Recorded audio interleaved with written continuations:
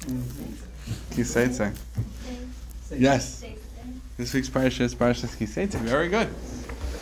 And Parshas Ki Saitzei, it's famous that it starts off with three concepts in a row, three separate parshas, talking about your fast toyar and having children from different wives, and then Ben Sarah Mara, and Gemara tells us that it's a progression. If you take a fast toyar, don't worry about this. You take a fast toyar, and you'll have a child who's not good. You'll have different children with different wives, and children who will end up being a Ben Sarah Mara. But those are the first three parshas, and that's where Rashi talks about the smichas. But the next two parshas which are two concepts, two little issues, in which are discussed in the parsha, is one. It says if a person gets killed, and then the rule is after the person is killed, and you hang him on the tree, and then he gets killed for a capital offense, and he gets killed. Not if a person just gets killed because he was in the wrong place at the wrong time. But then the rule is leisolin nivlasei hala eitz. Do not leave his, literally nevelim is a carcass. Don't leave his body on the tree, because that's who would hang them on trees, the post. Rather, you should bury him on that same day. Because it's a bezoyan for Hashem, and loisatami asad maskei, that would cause toma into the land. Fine, that's that one parsha. We'll talk about that more in a moment. And the next parsha talks about the rule of returning somebody's lost object. If someone has an animal that he loses, and you see it, you're obligated not to ignore it, rather to take it in and try to return it to the person who lost it. That's the next parsha. Like our Etna checks. Well, unlike the Etna checks, I would say, which were not returned. Right, but yes, but well placed.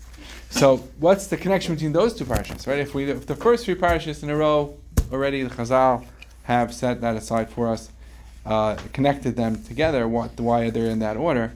So I felt like we have a license to discuss why the next two also are in order. I'm not going to put all three with the two; that's too complicated.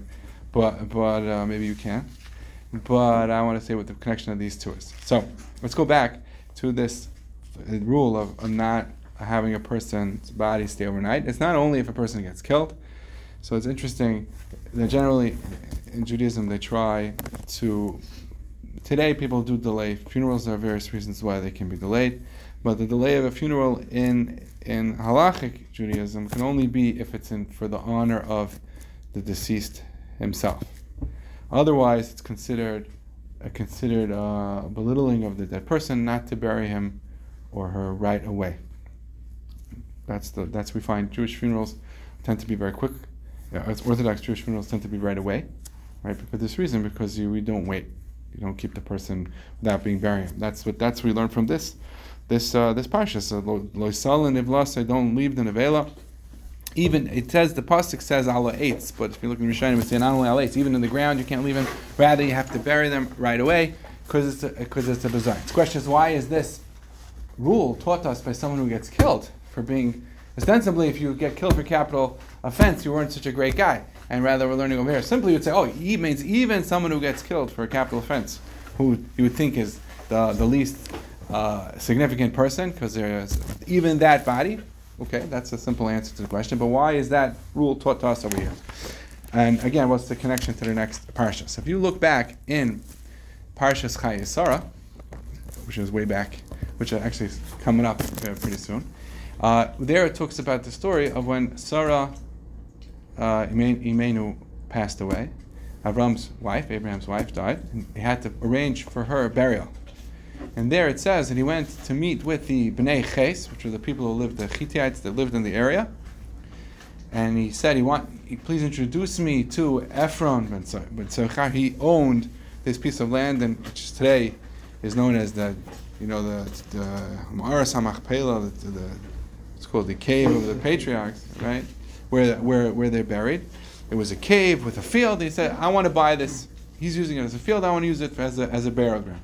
But the words which he said were, if you want that I should be able to bury my deceased wife, you'll allow me to meet with this guy and try to negotiate a price. which it gives off it indicates, if you're not going to let me meet with him, I'm not going to be able to bury my wife. That's just a simple reading of the words. In fact, the Ramban, over there on that pasuk, he says, either you're going to let me meet him and let me buy this cave, or I'll just keep her in a box. That's what he says. And until I find an appropriate place. The question is, the Chaychemda asks, so Meir Domplatsky asks, what do you mean? You learn this parsha, pasuk says over here that you're not allowed to leave a person unburied. In fact, the Ramban says in Taras Adam is that applies to burying someone in a box. You can't bury someone in a box. You have to bury them in the ground. Maybe in a mausoleum it is really attached to the ground. It's the ground, but it can't be in a box. So I'm not talking about putting a box into the ground. That's a separate question. But you got to bury the person in the ground. So how could he suggest that he would leave her buried in a box? So he says, Meir Domplatsky was a rabbi in a Polish town called Avizha. I don't know if you've heard of it. I knew someone from Avizha, actually. Rabbi Siegel is from Avizha. So he says there's two reasons, an halacha concept, why we bury a person. One is the Medrash says, because the pasuk says in Sefer Bereshis that a person was created from the ground. That's what Genesis. That's what it says. So therefore, if we don't return, if a person would die and we wouldn't return that piece of earth which remains in him after he dies to the ground, like the pasuk says, "Ki offer ata," your earth, your dirt, "Vel offer tashav," you return to the earth. It's like a stolen piece of earth. So you have to return the person to the ground. That's one reason. So there's this Medrash. Another reason is because the Tosfos Yontif brings this in Avos, that it's the neshama, the soul, is pained by the fact that the body is just left out in a not an honorable situation, not buried in the ground, and therefore it's that's why you have to bury the person. So he says, Sarah was a great righteous woman. She was what we call a big tzaddikas. She was a very, very holy person. Her physical matter was already turned holy because she was so holy. There's a few people that have existed were so holy that they could turn even their physical existence, we wouldn't even look at it as physical anymore. So for her, the physical properties, that piece of earth which was in her, which needed to be returned, that didn't need to be returned anymore because she already converted that to holiness. But still, it would be a bizayon, it would be embarrassment that the soul would be hurt by the fact that the body is not buried. But for that, you can accomplish it with a box, as long as the person is not just sitting in the street, just there for the vultures to eat. So it's not a bizayon. But you have to bury them in the ground because of the stolen earth concept. But you didn't have that with her. That's what he says. So we have then. So let's go back to our story of our rules over here. We said that we have one parsha says that you have to bury the person because because it's a bizayon for Hashem that a person should not be buried. Hashem, why? Rashi says because it's an embarrassment for the king. It's someone because a person is made. This is tzelem means a form. A person is made b'tzelem elikim, which simply means a person is in the shape of God. But in Orthodox Jewish Torah belief, God has no shape and no form, so it doesn't really mean a physical form, but it's a person's existence. When you look at him, reminds you of Hashem. Why? Because of what a person can accomplish in his life. He's able to. A person is a composite of ruchnius and gashmius, of physical and spiritual. We use a soul in a person. So we're saying over here. I'm being clear. We said, let's go back a second. We asked, why is this rule taught to us over here by a person who is killed? Because when a person is killed, even a person who is killed, when his soul leaves him, let me be clear. There's two reasons why when the soul leaves a person they can be upset. Right? We said there's two reasons why you bury a person. One of them is because the soul's upset, sees the body mutal b'zayin. There's two reasons. One could be because the soul looks at the body which it just left and says, "Wow, we accomplished so much while we were here, even though we're no longer connected. This body was the vehicle through which the soul was able to accomplish so much on this earth. So it bothers the soul that the body is left in an unflattering state. But there's another reason also, potentially even, which is the soul could leave the body, a body of a murderer or someone who committed a capital offense, who probably didn't accomplish that much good during their lifetime, possibly, and the soul could say, look what we could have accomplished. He's leaving the body and he's saying, oh, that's a body that could have accomplished so much with it, and it pains it to see it, even he can't even look at it anymore in this, he wants it just to be put away, right? But let's focus on the positive and say that you could even say a person who got killed also did many great things in their lifetime, and they just weren't perfect and they did things wrong. So when the soul leaves, it says that's the vehicle through which we accomplished great things. Okay, so that we over here is the loisala nivlasi alo eitz. He covered tikperenu b'yamahu. You should not leave the nevela hanging on the tree. Rather, you should bury it, because so you shouldn't leave it hanging, and you should bury it. You shouldn't leave it hanging because you could say it's because, like the first reason we said, you shouldn't leave it hanging because that's a bezayin, and you should bury it because you have to return the body to the ground. But now, what's the connection to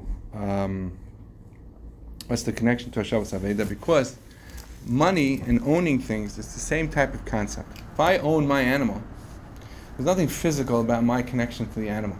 It's an intellectual concept. It's my animal, your animal are the same animals. But it's connected to me because I own it. So I made a kinyan, or I made a transaction to make it mine. Right? Now, we also say that when you have physical items, you have them for a reason. So from a spiritual sense, you're supposed to try to accomplish something with them, and you're supposed to raise them up in a certain sense of holiness. Similarly to the fact that we said that when the neshama looks down at the body after it leaves, it says even though the neshama and the body are one's spiritual and one's physical, but the neshama says that physical body was the vehicle through which I was able to accomplish things in this world. And that's a spiritual concept and a physical concept coming together. And that's the same thing. Why do I have to return somebody's lost item to him? Is because even though it's a physical item, but intellectually and spiritually it's connected to him in the same way that a body is connected. The reason why we can't let the body hang and be in a bezayin because it bothers the soul, because it's connected to the soul. Same thing are your possessions connected to you as well. And not only it's your possessions are different than my possessions, and you have a role to accomplish with your possessions that I don't have to accomplish, that you have to accomplish. So your physical possessions are connected to you in the same way that your soul is connected to your body. Just like your soul looks at your body to use it to accomplish things, you look at your possessions also as something to accomplish. That's what I think is the connection between the two parashas. I hope it was not too confusing. But the point is that, we're coming up to Rosh Hashanah, and we have to realize that all the physical things that we have, and all the other physical things that we have, all of the capabilities that we have, we can do great things with them, and you got to hope that we will recognize that, and we're not going to be morbid, and you can live your life in an exciting and happy way. Shabbos.